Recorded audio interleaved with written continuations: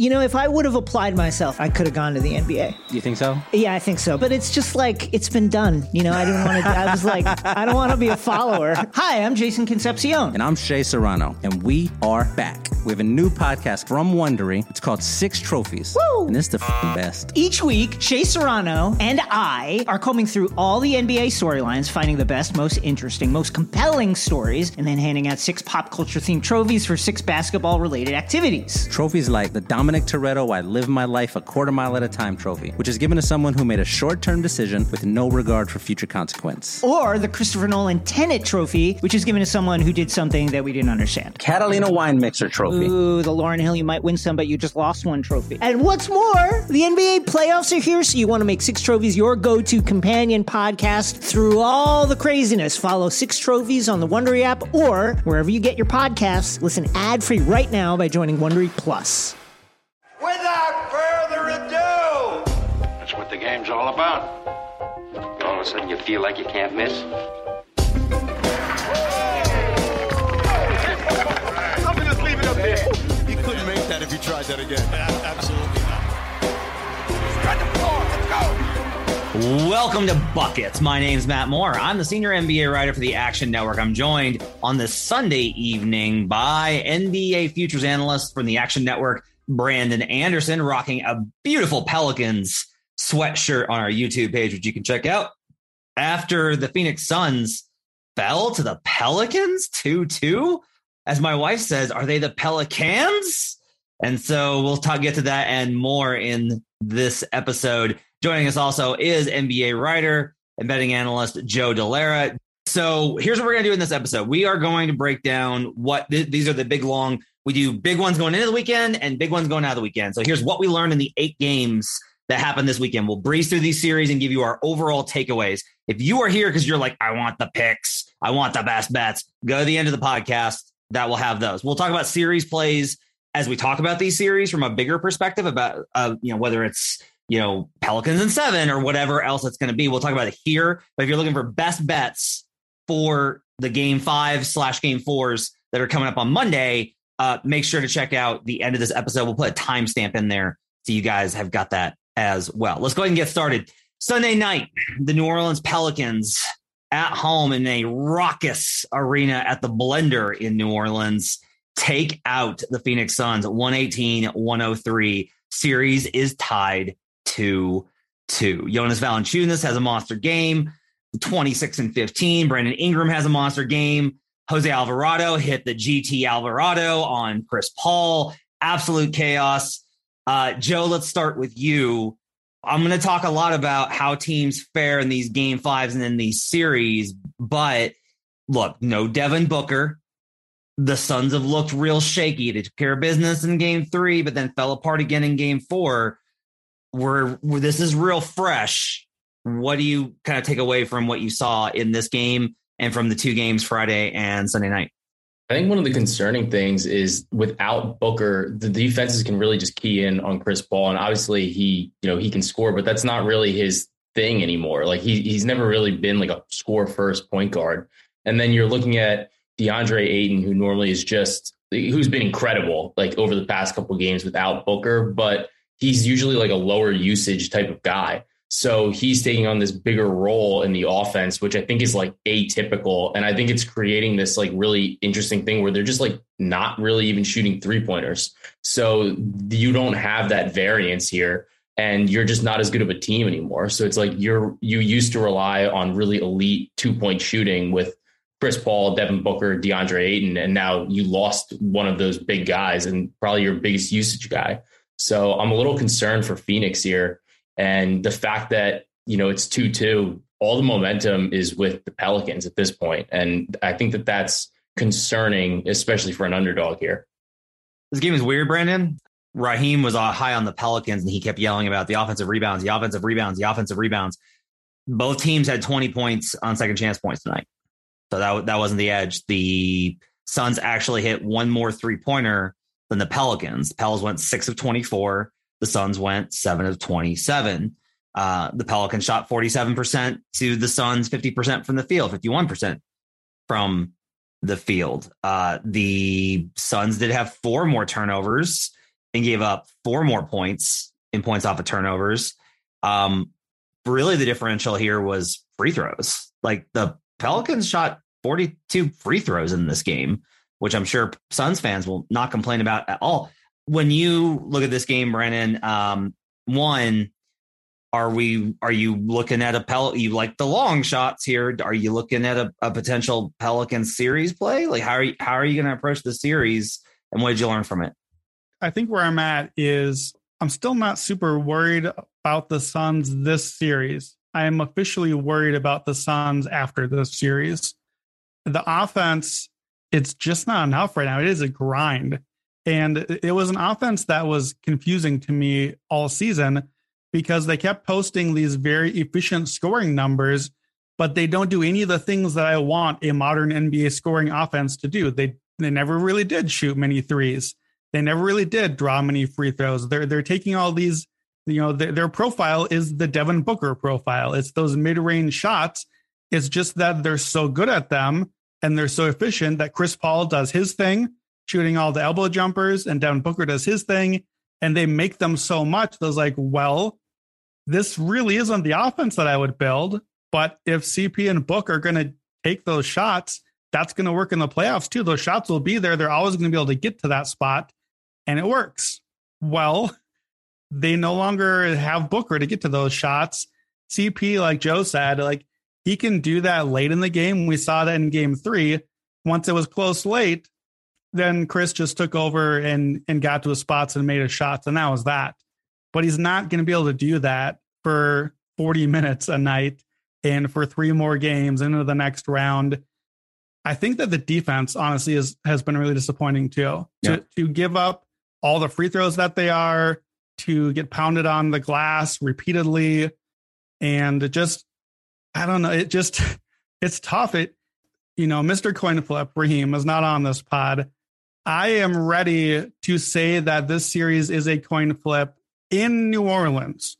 In game 6, I'll call it a coin flip. I just watched 2 coin flip games, and the Pelicans pulled away late in 1, and the Suns pulled away late in 1. I'm willing to give this a coin flip. I would never have expected to get there in this series in New Orleans, but like we're going to come back to on a bunch of these series, you still got game 5 at home. That's the pivotal one at 2-2. You still got game 7 at home with Chris Paul versus this young Pelicans inexperienced team. So I still like the Suns a lot in the series. I'm not so worried about it yet, but it's getting closer. Some interesting stuff in terms of the lines that have come out since that game. So looking at FanDuel, Pelicans are plus 205 on the series spread. Suns are minus 250. So if we take out the implied here, it's 32.8% for the Pels to win the series outright. It's a 32%. It's basically the books are saying there's a 1 in 3 chance that they're able to win a 2 out of 3 games in a best of 7, like 2 out of 3. That's what this is. It's a 3-game series. Got to win 2 of 3. Interesting number here. Suns minus 1.5, which would be Suns in 6, right? 4-2 is plus 160. And somehow Suns 4-2 on the exact score is only plus 145. So if you're betting, make sure you're getting the good value on that. Make sure you're getting that extra 15 cents. I'm not going to bet this. I'm not going anywhere near this because I don't want any part of this. I think sometimes you just have to walk away. I ran the numbers on a lot of these of like, okay, I'm the futures guy. So where are we at on the series prices? I didn't know if we'd have lines up for this one yet. Here's where I had it. I have Suns 75% to win the series, which would be minus 300, which would mean that there is slight value on the Suns here. Yeah. But it's slight, and it is not a run to your book and get your money in because like you're paying 3 to win, or 2.5 to win 1, and a lot can go wrong here. And my numbers I'm factoring in a heavy game 7 home court advantage, but it could go the other way because Chris Paul, the Chris Paul legacy game, like he just finally made the finals and got the monkey off his back. Boy, to be the 1 seed, the 64-win team, and lose to the 8 at home as the guy that has to carry the team. We've seen Chris Paul in that spot. It's not a spot where I'm going to feel great about my money. Like I will bet on Phoenix in that game if we get there, because that's what the numbers say in a game 7. Matt, you always say game 7 is a coin flip. Anything can happen. No, game 7 is a crapshoot. Anything can happen. Game 7, the home team wins a huge portion of the time. That's fair. Do we have prices up, Matt, for, so you had Suns in 6. Do you have Suns in 7? Do you have Pelicans in 6 or 7? Do we have prices for that yet? Suns in 7 is plus 175. And then Pelicans in 6 is plus 500. And then in 7 is plus 440. But like, I thought the thing that was interesting is FanDuel is basically pricing the Pelicans to win one of the next 2 games at like minus 200. So like they think it's going to happen here. Like that's the way that they're listing this. So it's kind of interesting that that's what you're getting here. This one we can go through pretty quick. The Miami Heat took care of business versus the Atlanta Hawks. Hawks had a good first half. The Heat waited and then put in a Victor Oladipo lineup, and then they just absolutely blitzed them, ran wild on them. Jimmy Butler took care of business, and now the Heat are up 3-1. I think game 4 was probably the Hawks' chance. They had a chance in game 2. They played pretty well in that game, but Jimmy Butler hit him with 45, and then this one again, Jimmy Butler just hits him. The Hawks didn't ever learn to defend. They just never learned to defend, and I think as good as John Collins has been, he's been really good in the series. Trey's been absolutely locked down. Trey can't hunt a matchup. They don't have any matchups for Trey to hunt. So there's nobody for him to pick on. If the Hawks had made it out of the series, it would have been really interesting. If they faced the Sixers for the second year in a row, that would have been really, really compelling. We'll talk about the Sixers in a minute. But to me, Brandon, like, look, as a guy with Heat futures, this is what I wanted to see, right? Up 3-1, taking care of business, putting the hammer down, no Kyle Lowry, get through this thing. You can rest a little bit. I don't have much, I don't think there's any value on betting this. I don't want to bet the Hawks in game. I definitely don't want to bet the Hawks in game 5. I don't want to bet the spread on the Heat in game 5. The Hawks will probably put up a little bit of a fight. Numbers on that are not great in terms of teams that are 2-2 at home. It's basically 53% ATS since 2005. Like, there's just not a good edge overall on the home team to cover. They're going to win. They win at an 80% clip. But I don't have any sort of interest. Like, I am done with Heat Hawks, Brandon. That's where I'm at. I don't have too much on Heat Hawks either. Trey Young, 9 points, 5 assists in this one. Way under that point rebound assist line. So keep playing that. He's under that in 7 out of 8 Heat games on the season. He went over his turnovers again. So the Trey Young fade prop angle is still there. I think you can keep doing that, even though he's going to be firing away. Otherwise, yeah. I was on at down 0-2. I was on Hawks to get this to 6 at least, and I don't think it's happening. I think this was it in Atlanta. The Hawks can basically play the Heat even for like 40 to 44 minutes and then just completely melt down for 5 minutes, and that's it. I thought Okongwu was going to be more important, and it just never really formulated. Like, they just aren't playing defense at all. And I mean, they're only scoring 104. Their offensive rating is only 104. So it's just not nearly enough in this round, and they're just getting totally shut down, I think. Speaking of favorites, up 3-1 coming home. Yeah, the Golden State Warriors, after letting down the entire Action Network crew on Sunday night, as all of us were on Warriors, and then rebet Warriors live. I don't regret it. I'll just say it. I don't regret it. No. I knew they were going to make a comeback. I should have just bet the spread. That was my only regret. I was like, man, I just should have taken the number to account for like home court variance of, Will Barton hitting a dagger 3, etc. Look, credit to the Nuggets, who after a really good performance in game 3 could have just rolled over and died. Like, they just could have rolled over and been like 1-2-3 Cancun. This has been the year from hell. Like, the Nuggets have had the year from hell, and so much has gone against them. And the Warriors just kept coming at them. And I was like, surely they're going to break. And they didn't. They got the win. And now they push this back to the Bay. I do love the excitement before game 5s, as we have kind of gone over. The home team almost always wins these things in game 5, the home favorites at least. But it is kind of interesting just to think about the what ifs. And we'll talk about this with another series in a minute. But like, okay, what if Golden State doesn't win and it's 3-2 and you're going back to Denver and they've won 2 in a row, and everyone is going to be like, oh, Warriors 3-1, huh? Oh, you got a 3-1 lead there, Golden State? Forgetting the fact that they've had 3-1 leads before in other series and still won since then. But Steph honestly missed free throws tonight, which I don't think I've ever free throws for the first time ever in his career. 4.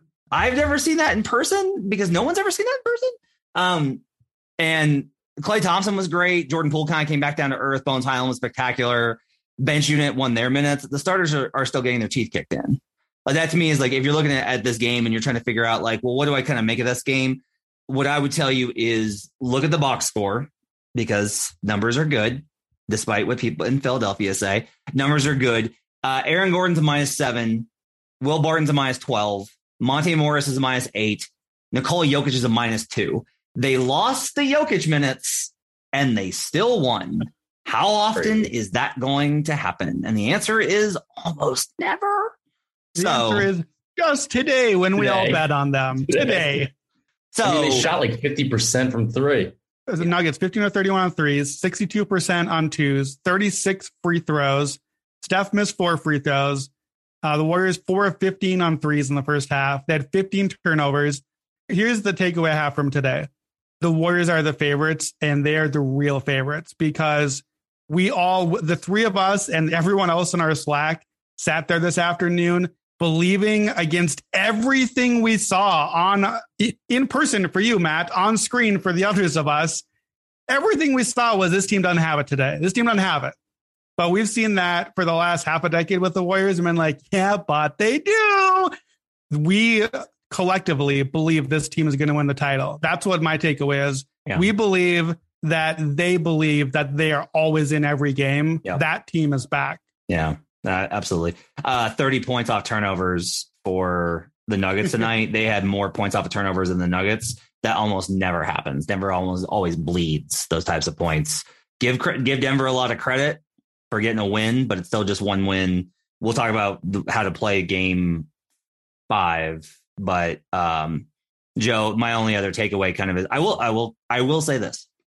Because the line is creeping up and the Golden State Warriors are going to take a lot of money, I might be on Denver. I got to think about it. We'll talk about it when we get the best bets. But I do think Denver has found an ability to. One of the things that gets you really early in a series is the shell shock of playing the Warriors, where you're playing a team that doesn't just dribble the ball up and then run high pick and roll every time.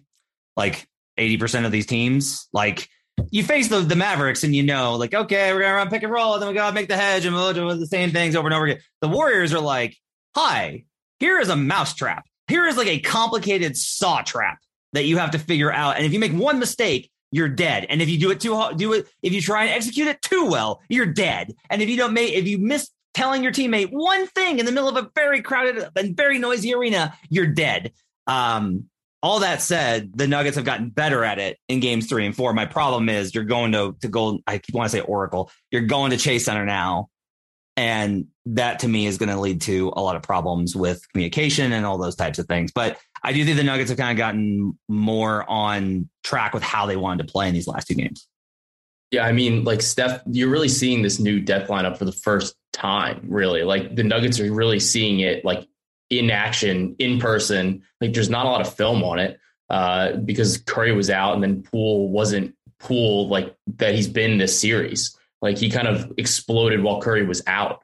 So you're seeing this new iteration of this Warriors death lineup that's just designed perfectly to destroy the Nuggets. So it's putting out good film for other teams, but I think it's really tough for Denver to really adjust to. The Milwaukee Bucks go up 3-1 on the Bulls. The Bulls, who look so plucky. Brandon, as soon as I stopped betting the Bucks, they stopped bucksing. Just that's what happened. Is I bet the Bucks the first 2 games, and they decided, oh no, we'll actually hit shots now. It doesn't matter that we don't have Chris Middleton. We're actually going to hit shots now. In part because your boy Grayson Allen, 10 of 12 from the field, 6 of 7, 27 points. Thanks to Brandon for reminding me about playing the Grayson Allen overs this morning. It definitely hit those. That was a nice hit for me. Yep. Did not get them into the app before the game started, which was really annoying. Bobby Portis, 6 of 12, 14 and 10, another double-double for Portis in this game, plus 11. Giannis, light work, 32 points, 17 rebounds, 7 assists, a plus 12, 2 blocks. Just, what Giannis does. Every Buck except for Serge Ibaka, except for Jordan Nwora, who played 224, was a positive in this game. DeMar DeRozan goes 8 of 20, 0 of 5 from 3. Zach LaVine goes 8 of 18, 2 of 6 from 3. Nikola Vucevic goes 5 of 14, 1 of 6 from 3. That's all, folks. Brandon, do you have any major takeaways from Bulls Bucks? Yeah. Do we know like what charity Grayson Allen likes to support? Like where do we send our thank you notes for Grayson Allen? By the way, where do we send our thank you notes to the Bucks? Dude led the entire game in scoring in game 3. And they were like, nah, let's just leave the lines the exact same. Let's just put him at 1.5 3-pointers and 8 points. How about 8 points? I hate it when you taunt them. You do understand that representatives from these books do listen to this podcast. Yeah. Like, I'm just saying. Give me the lines again. Give me the lines. I'll put all my money right back on it again. Please don't taunt them. That's all I'm saying. You can even mention it. Just don't taunt them. We love you. Give us the lines again. I dare you. By the way, here's my other take from the game. For this wonderful postseason run that my Chicago Bulls made deep into the playoffs, they gave up Franz Wagner, 2023 first rounder, 2025 first rounder, and don't have a second round pick till 2026. It was fun though. We got our win. You were not singing this the other day when it was 1-1 and they had hung in this series. Son of a bitch. Joe, do you have any takeaways from Bucks Bulls? Giannis is a freak. They keep setting his rebound line like not to do this again, but like it's always at like 13.5, and he's just hitting it every game. I'm really excited to see the differential between, if there is any, maybe the Celtics just shut him down too, but I'm excited to see the differential between how Giannis does versus the Boston Celtics versus how KD has done versus the Boston Celtics. Saturday night. Minnesota Timberwolves back at it. Brandon, I was so worried about my Wolves bets. Was very worried about my Wolves. And look, they got to get one more for my +1.5 to cash here. I got them on series spread, -1.5, +1.5, and to win the series outright. They got to get one more for at least my +1.5 to cash, which was my biggest bet. But I was so worried after game 3 and the collapse. Here's the reality, though, Brandon. If they just don't lose their fucking minds in the fourth quarter of game 3, this is 3-1 Wolves. The matchup is bad for Memphis. I've been saying all year, you have to play half-court basketball. You have to be able to play half-court basketball. The adjustments, and I'll say this also, Taylor Jenkins got too cute. He adjusts quickly in game 2, and he yanks Steven Adams, right, out of the lineup. Removes him in game 3. They go down, but they come back. All right, fine, you got the win. Game 4, he starts Xavier Tillman. Too far. Crazy. And they wind up getting hurt by that. Cat has a monster game, has his playoff moment. Huge game, even though it's like always very much like, Cat, please settle that. Please stop spazzing. I think the Wolves are going to win this series. I thought the Wolves were going to win the series before it started. I lost doubt. I doubted after game 3 with the collapse because I didn't know how they would mentally respond. But as kind of like that's a theme of the weekend. These teams that like suffered horrendous game 3 losses in really tough spots as a dog come back and get a win. What's your takeaway from Wolves Grizzlies? So my takeaway is I have to still be cautious because you know me as a Minnesota fan, as a self-loathing Minnesota fan, the Wolves have to do so many things just to get a win in the postseason. They have to make so many things happen and overcome so many of their own mistakes. They hit 50% of their 3-pointers in this game. They had 40 free throws. The entire Grizzlies team was in foul trouble from like the first quarter on. I don't know how Karl-Anthony Towns stayed out of foul trouble. The way he was playing so emotionally right off the bat, like he can't control the emotions. He had a couple gigantic brain farts late. Like you and Raheem both keep saying this, like, man, this team is plays so dumb sometimes. Like, isn't this wild? No, this is not wild. This is who the Timberwolves are. This is who Karl-Anthony Towns has been his entire career. It's why this team has been maddening. It's who D'Angelo Russell has been. Anthony Edwards, not even 21 yet. I won't blame him just yet. But like the mental mistakes, the discipline thing, this is why I still had a hard time getting there. I don't know. I can't splice for you the opinion I'm about to tell you. How much of this is my Minnesota fandom? How much of this is me as a bettor?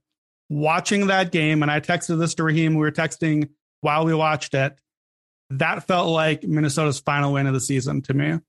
I think that the Grizzlies, they got out of there. They took the loss because the Wolves had everything. They got every last little thing across the finish line to get one more win and make this one of the most successful seasons in franchise history.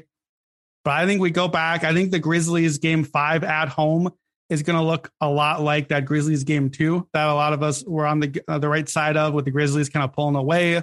And I think that the Grizzlies come back to Minnesota and finish the job. That's what I think.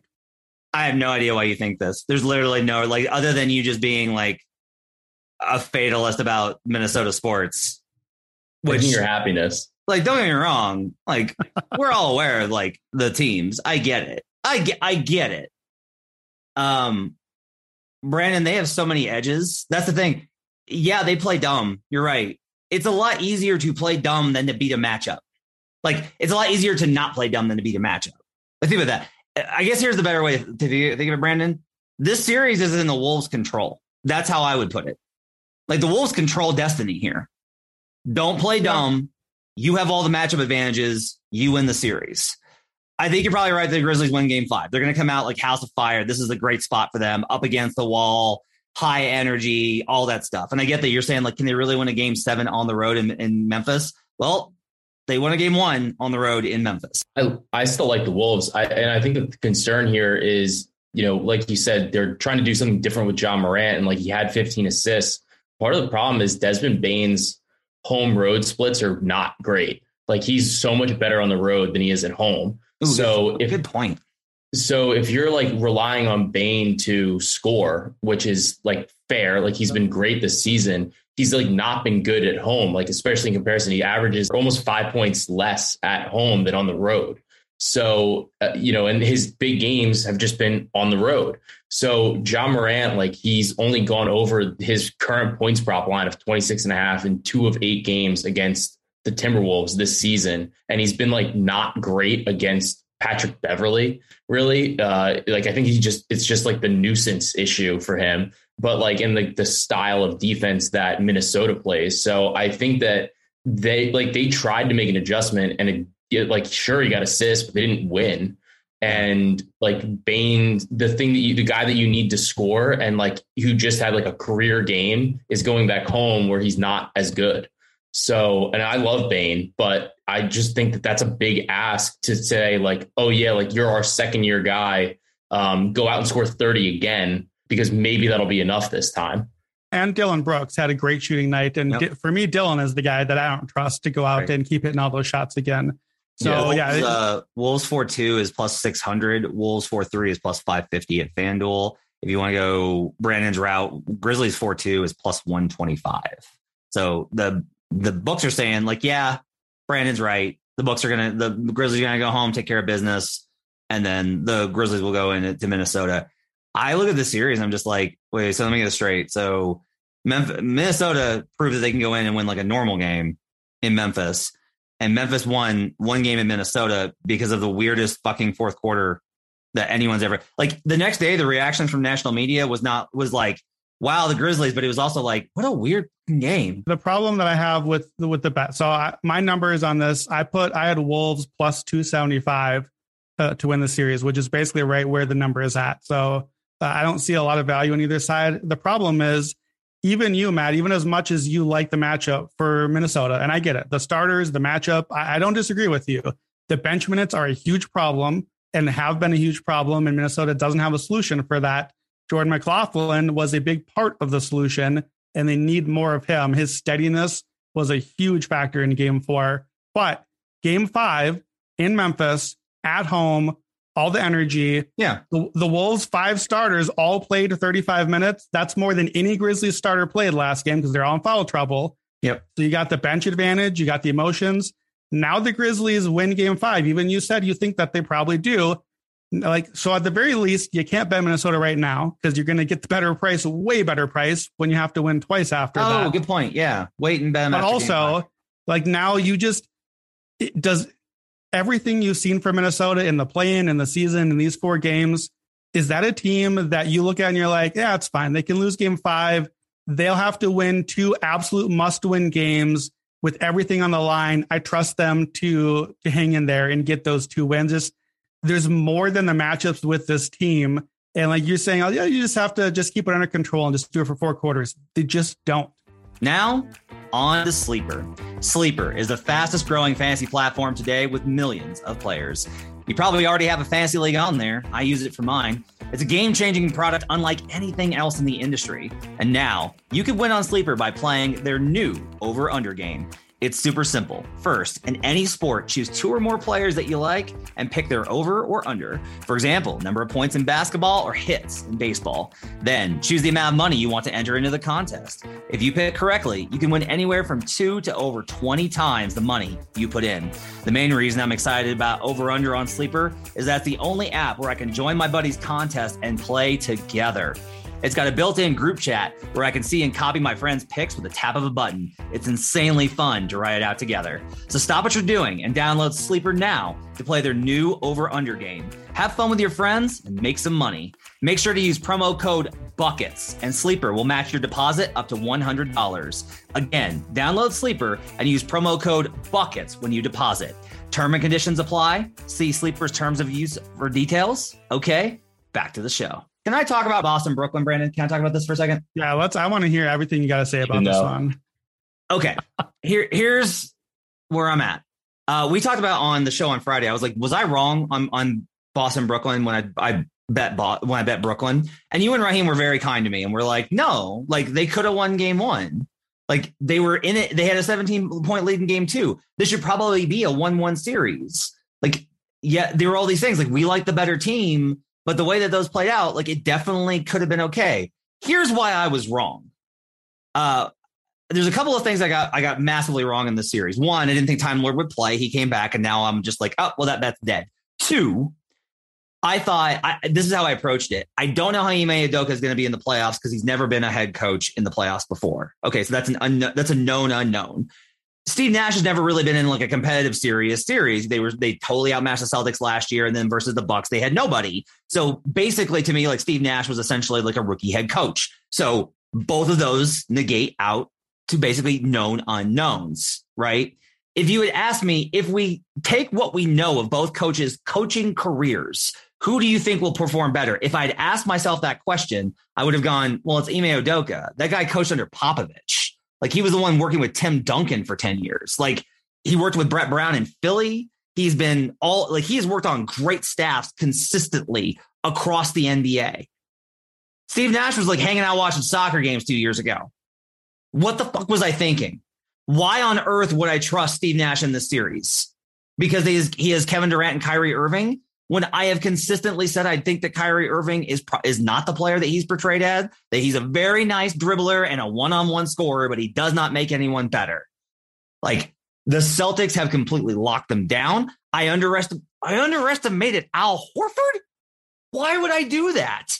And then on top of it, the other one was Drummond was so much better in Philly than what I was expecting because he's been so bad in Detroit and in LA. Like Drummond was horrible the last couple of years. And in Philly, it was like he got it. He was a role player. He did his job. And I was like, who's actually been pretty good? Andre Drummond. And he gets traded to the Nets. I'm like, oh, okay, they got like a front court presence. Like, this is pretty good. No, Andre's gotten over a lot of the problems that plagued him in terms of mentality. He's still a slow-footed, non-great rotation, non-great defensively center that the Nets have absolutely picked apart into oblivion. And beyond Nick Claxton, who's a positive in this series, but has lost the Al Horford minutes. Think about that. Big positive in the series, lost the Al Horford minutes versus Claxton when Claxton faced Horford. Their other options are Blake Griffin and LaMarcus Aldridge. Again, what the fuck was I thinking? At this point, I am so mad about the Game 3 performance. Not because I bet on the Nets. Fine. I lost that bet. I've been wrong about series before. I'll be wrong again. I'm offended at this marketing experience, branding, culture exposition, fake ass basketball team that we've had to sit there and look at as the title favorites and wonder if we were the dumb ones for 6 months. That's what I've been sitting here going like, am I wrong? Like, should the Nets am I wrong that the Nets should not be favored to win the title because this team just kind of sucks? No, we were right the whole time. We told people on this podcast for months not to bet the Nets, and then I turn around and I bet them versus the best team in basketball. I'm a moron, Brandon. Yeah, he's not here, but let me just, for Raheem Palmer, take a victory lap on Raheem's behalf. Raheem, at the end of our podcast last time, Matt said, "You idiots, me and you. Matt, you bashed the Nets all season. Brandon, you said the Suns weren't it all season, and now we got to the playoffs, and you both flipped on them. And guess what? They both lost this weekend. And Raheem's probably not here because he's literally out running victory laps." Joe, so my take on Durant is basically, I looked at the numbers today, and this is in the game guide on Action. He's shooting way worse than you expect. But the problem is that his expected field goal percentage is also extremely low. Versus a team like the Celtics, you need to hunt easier shots because they're going to contest everything. You can't go into a series versus Boston and be like, I'm going to take the toughest shots versus the best defensive team. And that's what KD's done. And that's like how he's really been shut out. Is like, but here's the thing is like, a lot of the reason I took the Nets in this series is I was like, well, there's only so much you can do. KD will just hit those, but he's not. He's just not. Did we see anything from them in game 4? I think the problem is really like the Nets, their assist percentage is only 52.6%, which is the second lowest out of all of the teams in the playoffs right now. So it's like Boston's defense is so tight. Like you're not going to they're not going to bite on your ISO moves playing hero ball. It's not going to happen. So you have to then that's what the Nets are trying to do. They're trying to consistently win in isolation, and it's just not happening. And then they don't have a guy that's like really willing to be a facilitator. I mean, like Kyrie, like he can dish out assists, but like he's not like, that's not what he wants to do. He wants to do art, like while he's out on the court. So it's just like, it's not happening. And I think that's part of why maybe when they were talking about the Nets as favorites, a lot of the talk was like, oh, well, like when they get all of these guys back together, it's like, well, Harden will lead them. And then it was, well, Ben Simmons can distribute the ball. They don't have a distributor. You don't have, like you said, Durant isn't a guy that really elevates his teammates in the same way. And like neither is Kyrie Irving, I don't think. So it's like you have these two players that are trying to just play hero ball against the best defense in the NBA. And it's not going to happen. So I agree. I think the series is over. And if you want to bet on the Celtics to win the title, they're going to get a nice little rest spot, I think. But, the Bucks are also going to have a good rest situation as well. So it's not going to be as big of an advantage as you would think. Celtics futures. I just want to talk about that for a second. We've called the Suns the favorites all year. They've been the best team all year. They have the best record all year. The version of the Celtics that exists right now, the healthy version, Robert Williams is back now, and once Tatum and Brown have made their leap, why isn't that team better than the healthy Suns? They have the better star in Jason Tatum. They are a deeper team. They have the much better defense. Do we need to be taking the Celtics even more seriously? We just said. No, I mean, I think if you're betting anybody to win the NBA title right now, it's going to be Boston. Like, you're getting a plus number on them, so you're still getting good value. It's going to be in the minus when they if they get to the conference finals. They have the toughest road ahead of them because they have to face the Bucks. That's like that to me is it. Like they will face the Bucks will be the best team that they will face, even including I think Golden State if Golden State gets there. So like like the Celtics. If you're betting, if somebody was like, hey, I have $100 and I want to bet on the NBA champion, who should I bet on? I'd be like, just bet on the Celtics. They're the best team. And like any Eastern Conference team, you're not going to just take really to win the East, probably, unless it's like the Sixers. But like you're going to take them to win the title. Yeah. Yeah. And even with the Bucks, I agree. That's why I've been hesitant on them.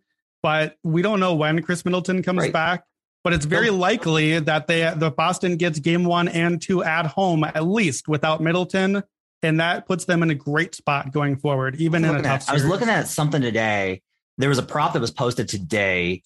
And the outcome, and basically like what it indicated was that the bookmakers are indicating that they're going to have the Celtics favored in that series. Like they're going to have home court, right? They're going to have home court and no Middleton. Like the Celtics are going to be favored versus the Bucks. They should be favored versus the Bucks. Yeah, they have to be. Right. They have to be. So like, I don't know what we're talking about here. Like, yeah, like the Celtics are the best team in the league. And like, there's no, like, this is not like a hot take. Like, yeah, like the Celtics are the best team in the league. And if you're betting on any one team to win the title, it should be them.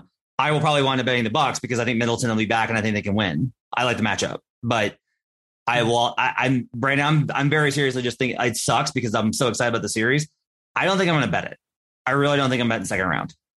It's going to be a great series without Mid. I'm just like, if Mid was in, I'd be like, yeah, I think there's value on Milwaukee. I'm betting Milwaukee. Without Mid, I just can't get there. So I don't want to bet. I don't want to bet against my instincts. I don't want to bet against my analysis, which is that I like the advantage for the Bucks for a number of reasons. I also, at this point, never want to bet on the Bucks again after the first two games of the Chicago series. So we'll talk about that when we get there. Dallas, Utah. Congratulations on the Jazz on a very hard-fought win where they finally passed Rudy Gobert. And Luka Doncic played like a moron down the stretch where he was like, hey, you know what? You know what's been working for us when we were absolutely destroying this team by targeting Donovan Mitchell and Mike Conley? They took Mike Conley off. Good adjustment by Quinn Snyder. No, you know what? I'm a man. I'm a Slovenian man, and I'm going to target Rudy Gobert. Why?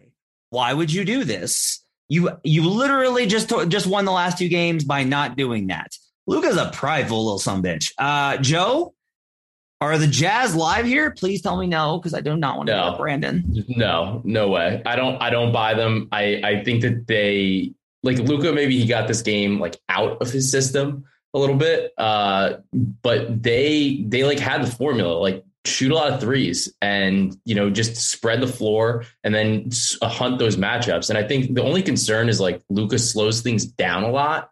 So like, I think that actually plays a little bit better for Gobert, but I think that I like Dallas before the series started, regardless of Luka. Then we saw them succeed without Luka. And I mean, he still put up like 30 and 10, he only had 4 assists, but he put up a lot of points. So I like the Mavericks here. And I think that they should win this series.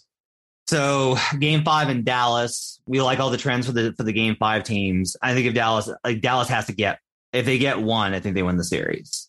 They're losing 6 or they win the series. Right. Fair. That's kind of where I'm at. I don't see them losing at home game 7. I don't trust the Jazz in that spot. Brandon, 10 wins to go for 14-1 to pay out. How you feeling? Yeah, I mean, not great. The Mavs are favored here. The Mavs should be favored by more here. The Jazz are live in that the Jazz absolutely can win the series. All 4 games have been within 8 points. So we're basically just on who made the shots. These are going to be close games, I think. But even in this game, even with the win, the same problems the Jazz have faced in the series are still there. They're not getting their 3-pointers up. They're just not.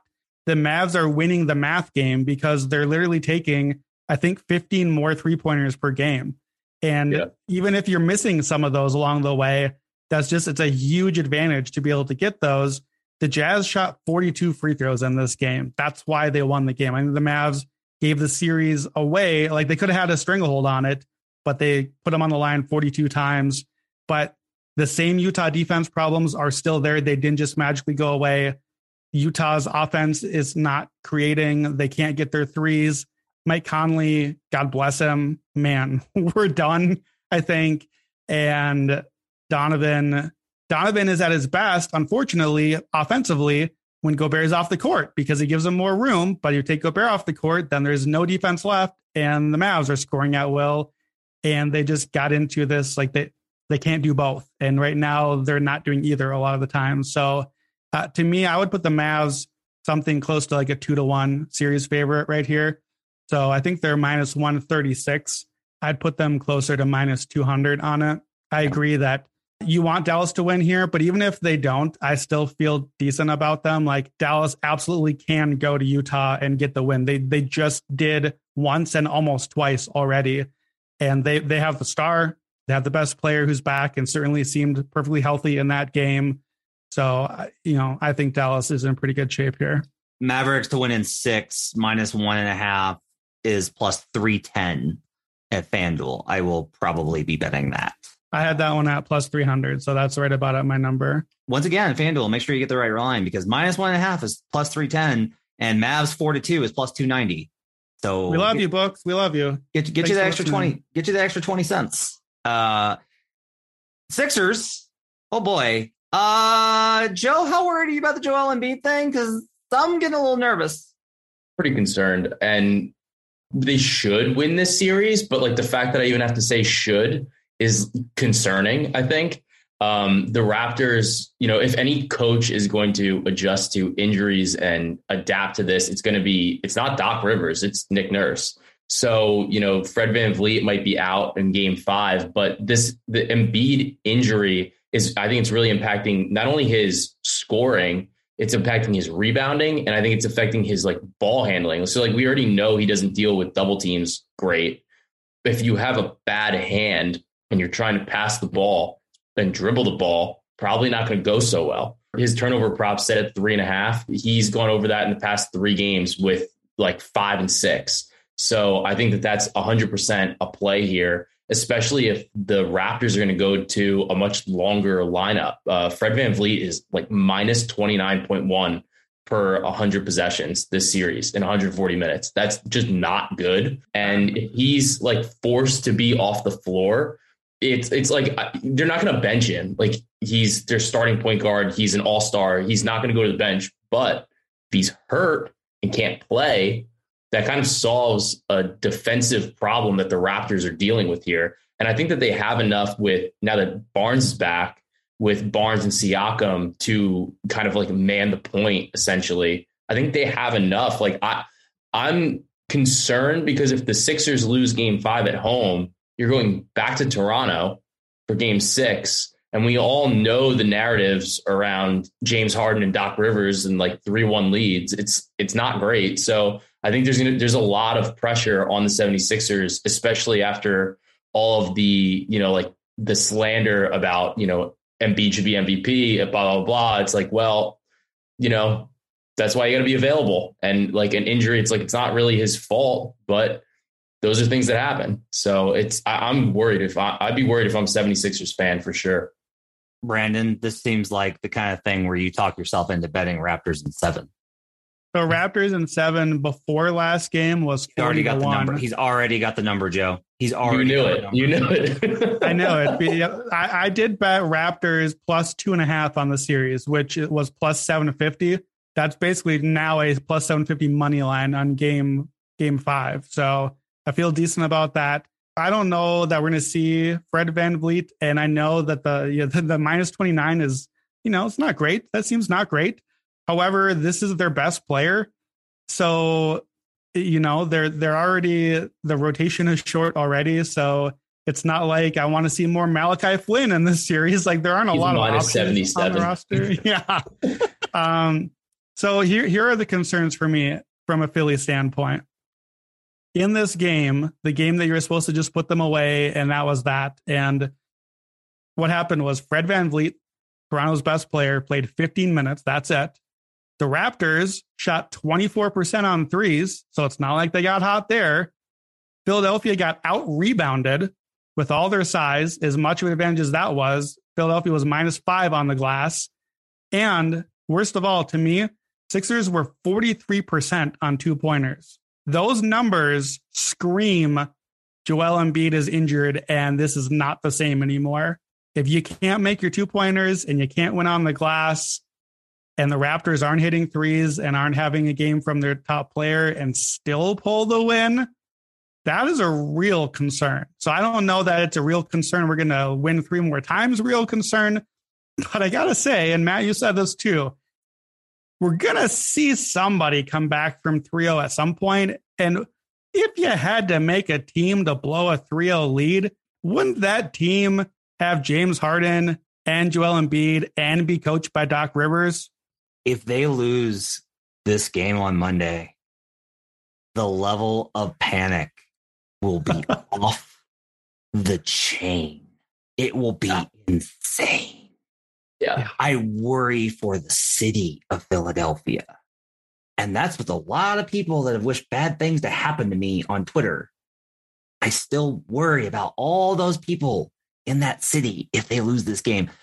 Let's do best bets as a good lead in because we talked about all these games from the Saturday slate. Let's go ahead and get into this. I'll start right here, which is this is a nice broad section. Celtics money line to sweep the Nets. Sixers on the money line at home in a game 5 where we talked about how good those teams are. Mavs money line at home again, game 5. We talked about this being in a 2-2 series. Home teams are 70-21-0 straight up as a favorite. That's 77%. money line since 2003. So Celtics, Sixers, Mavericks money line is plus 327. We can talk about which of those we don't want to take, which I assume may be the Raptors. Let's start with Celtics Nets here, because I want to bring this up because I just looked this up while Brandon was pontificating on Kevin Durant. I wanted to look at exactly kind of what happens in very certain situations. This was a curious stat that I found. Okay. The Nets are an interesting team from a lot of ways to kind of cap, right? And I get, like, you've heard me rant about how upset I was at this team and how disgusted I am with them, and I really just want to be done with them. However, all right, so the Nets are a 1.5 favorite. They're still favorites here in Game 4 because they're at home, right? And everything the books have capped puts it there.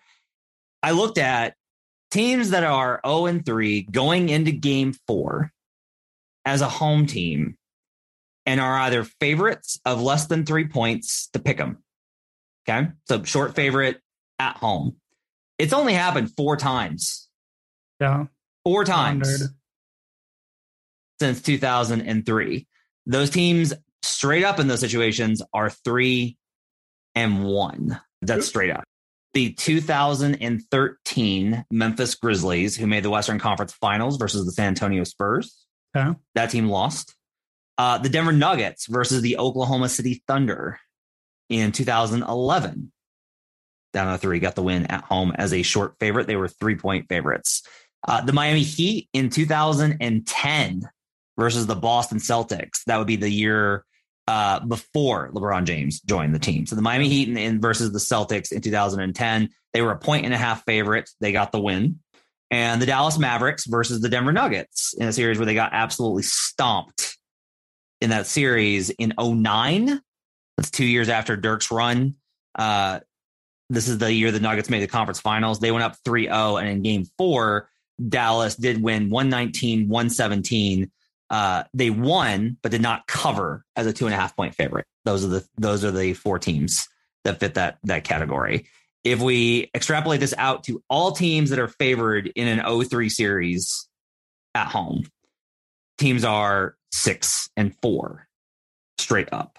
So that's 60% there. So my point kind of here is it's a little bit surprising to me that more of these teams that are 0-3, that the books, if they're like, no, they're still favored, somehow have actually won more than they've lost. That said, Brandon, what's your best bet for Game 4 between the Boston Celtics and Brooklyn Nets? I mean, my best bet is I'm just going to take the Kevin Durant turnover free money again. That's still there. I don't think I want to side on this one. The team that I would trust the most in a like mojo spot, we're done with you. We're going to punk you while everyone watches. Well, to be fair, I thought that was the Warriors today. That didn't go very well for me, but the Celtics seem like that team to just be like, yeah, you know what? We're just going to steal your soul because you aren't up for the fight and we're going to bring you the fight.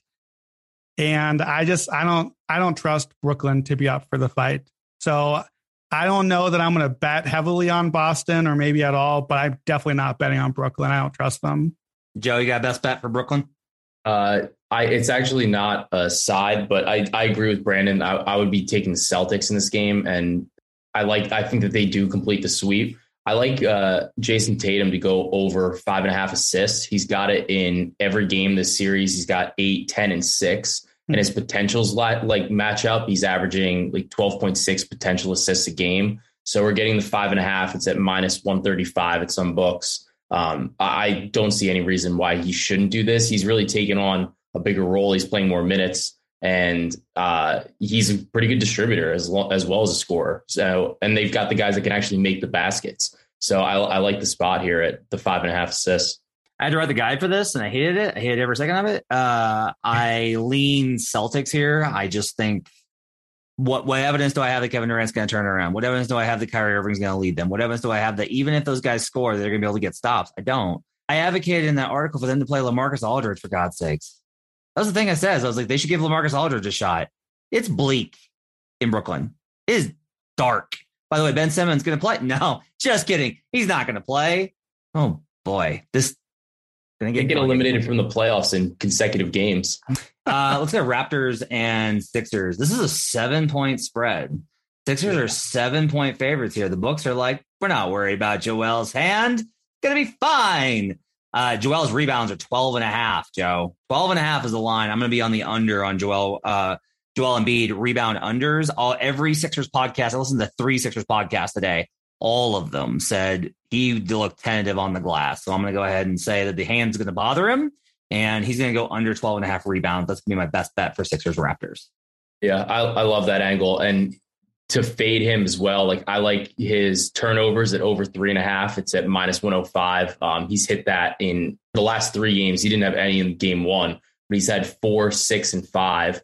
So I like that. And then I want to wait. I think I bet on the Raptors at plus 7.5. I want to wait. And I kind of split my bet in a way. I want to wait. If Fred VanVleet's ruled out, I think this line might jump to like 8, 8.5 just because he's out. But I think that it could set up for a better spot for the Raptors, like we talked about before, where his defense has been so detrimental while he's on the floor. I think that they can generate enough offense. And actually, when Barnes and Pascal Siakam have been on the floor together, it's not been a lot, but they've been very effective together. And they're scoring 128.9 points per 100 possessions. So that's without Fred VanVleet. And when Fred VanVleet's off the floor, they're allowing just 111.4. So I think that gives them just enough of an edge there that's probably too many points to be laying when there's a lot of question marks surrounding Philadelphia in this spot. Brandon, what's your best bet for this game? Something is off on this one. I don't feel like I have a good read on it. The off, I think, is just the Sixers. I don't know what's happening with them. I already have my plus 750 ticket basically as a Raptors money line. My instinct is that all the Sixers panic is real and matters, but also that Fred VanVleet is hurt, and maybe that is the thing that offsets it and the Sixers pull through here. So that's why I kind of want to stay away from it. I like the Embiid under angle. Joe, you've been Mr. Scotty Barnes all year. If Fred VanVleet is out, are we doing all the Scotty escalators, Scotty triple doubles, Scotty everything? Probably going to play a Scotty double because that way I can get him on either rebounds or assists. But he's been like a little inconsistent with the assists lately, even without when like Fred VanVleet's been out, and Siakam's really the pivot. Definitely going to play a triple double for Siakam if Fred VanVleet's out. I think that's 100% in play. 15-1 for Siakam triple double tomorrow. Yeah, and Scotty had 15, 10, and 8. I think you would be better off playing rebounds and assists. I'm not sure what that line is right now, but yeah, that way you can kind of split the baby there a little bit and get both. You know what I'm going to do? You know what I'm going to do? Because it's me, because I like my long shots. Oh, Lord. I'm going to figure it out. I have to find where the line is. I don't know what it's going to be. It's going to be horrendously long. Give me a Scotty Barnes, Pascal Siakam, triple double. Give me some odds on that. Let's have a little fun. Let's go nuts. That's a bet 365 special. It will never happen. We're not getting double 10 assist games from these guys, but you never know. Yeah, they might have 10 as a team. They might. Hurt my soul sometimes. Final game of the night, Utah Jazz at Dallas Mavericks. Mavericks are a 3-point favorite. I will say, like, this is Mavs are minus 149 at Bet Rivers. I'm sorry, that's a win bet. Minus 149. I think minus 150. I'm willing to pay the money line. Like, might be a close game. Give yourself some insurance. I'll probably play the 3. This is one I do like Dallas. I don't trust Utah. They got everything to go their way in that game. They had Maxi Kleber fouls out. Spencer Dinwiddie plays terrible. Luka makes terrible decisions despite a 30-10 game. All of this stuff happens. Donovan finally passes to Rudy, and they win by 1 point. So now the Nets also won by 1 point, and we saw how that went. So Nets also lost by 1 point in game 1. But I like Dallas here at home if I'm only having to lay the 3, Brandon. So I wrote the preview on this one, and I couldn't talk myself into a side. I think that the line is about right here. Something about what we saw with Luka back, it feels like, and it obviously is, the identity of this Dallas team is different, and I don't feel like I have a great sense of it yet. Coming into that game without Luka, I was really confident in Dallas on the series because we saw that the small Mavs, Jalen Brunson, Dinwiddie drive kick thing, we saw it. We saw the formula. It was working. The solution was there. It was done. The Jazz had no answer to it. Now it's different. Now it's Luka. It's a different Luka offense. The bench got mixed up a little bit. Dinwiddie and the whole bench were not good last game. I think that the stuff should still be there. The advantages are still waiting to be feasted on, but we didn't really see Luka feast on them last game. So it makes me a little hesitant. The angle I have here is this. The one thing I know for sure about Luka being back is this thing slowed to a snail's crawl last game. Like the pace was way down. It was under 90 last game. I'm going under 213. This year, the last game was 199. We had, I think, a 192 in game one. We had a 214, which is almost under this number. I wrote the guide and picked the under here. And after it, our totals wizard, Austin Wang, also took the under. So I know that I'm right now. So I like the under. Utah is not able to score. We know that has been consistent. And I don't really know if I trust Dallas scoring. I think it's close. I don't want a Dallas money line. I don't want to pay for Dallas to cover. I think, I picked Dallas to win, but I'm just going to play the under and kind of see how the shots fall. All right, it's going to wrap it up for Buckets. Thanks for joining us, everybody. We'll be back tomorrow with the usual workshop for Tuesday, Wednesday, and Thursday before the big picture on Friday. Hope you guys are all enjoying the games. Make sure to download the Action Network app. Follow NBA Bet on Twitter. We're doing Twitter Spaces this week. Great conversations on how to bet these games. Hit us on Twitter if you got any questions. I'm at HB Basketball. Find Brandon on Twitter at Wheaton Brando, at Joe Delera. Yes, Joe? Yep, that's it. That's at Joe Delera, Dellera. Yes. Yes. We nailed it. I nailed it. All right. Thanks for joining us, everybody. Let's get buckets.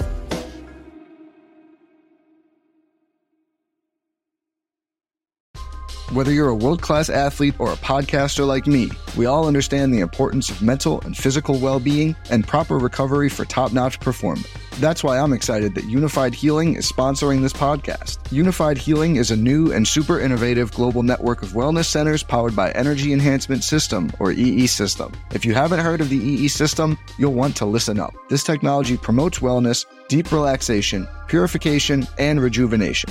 At hundreds of locations across the globe, access to a center is easy and affordable. Interested in experiencing the EE System technology for yourself? Go to unifiedhealing.com/bluewire to learn more and find a center near you.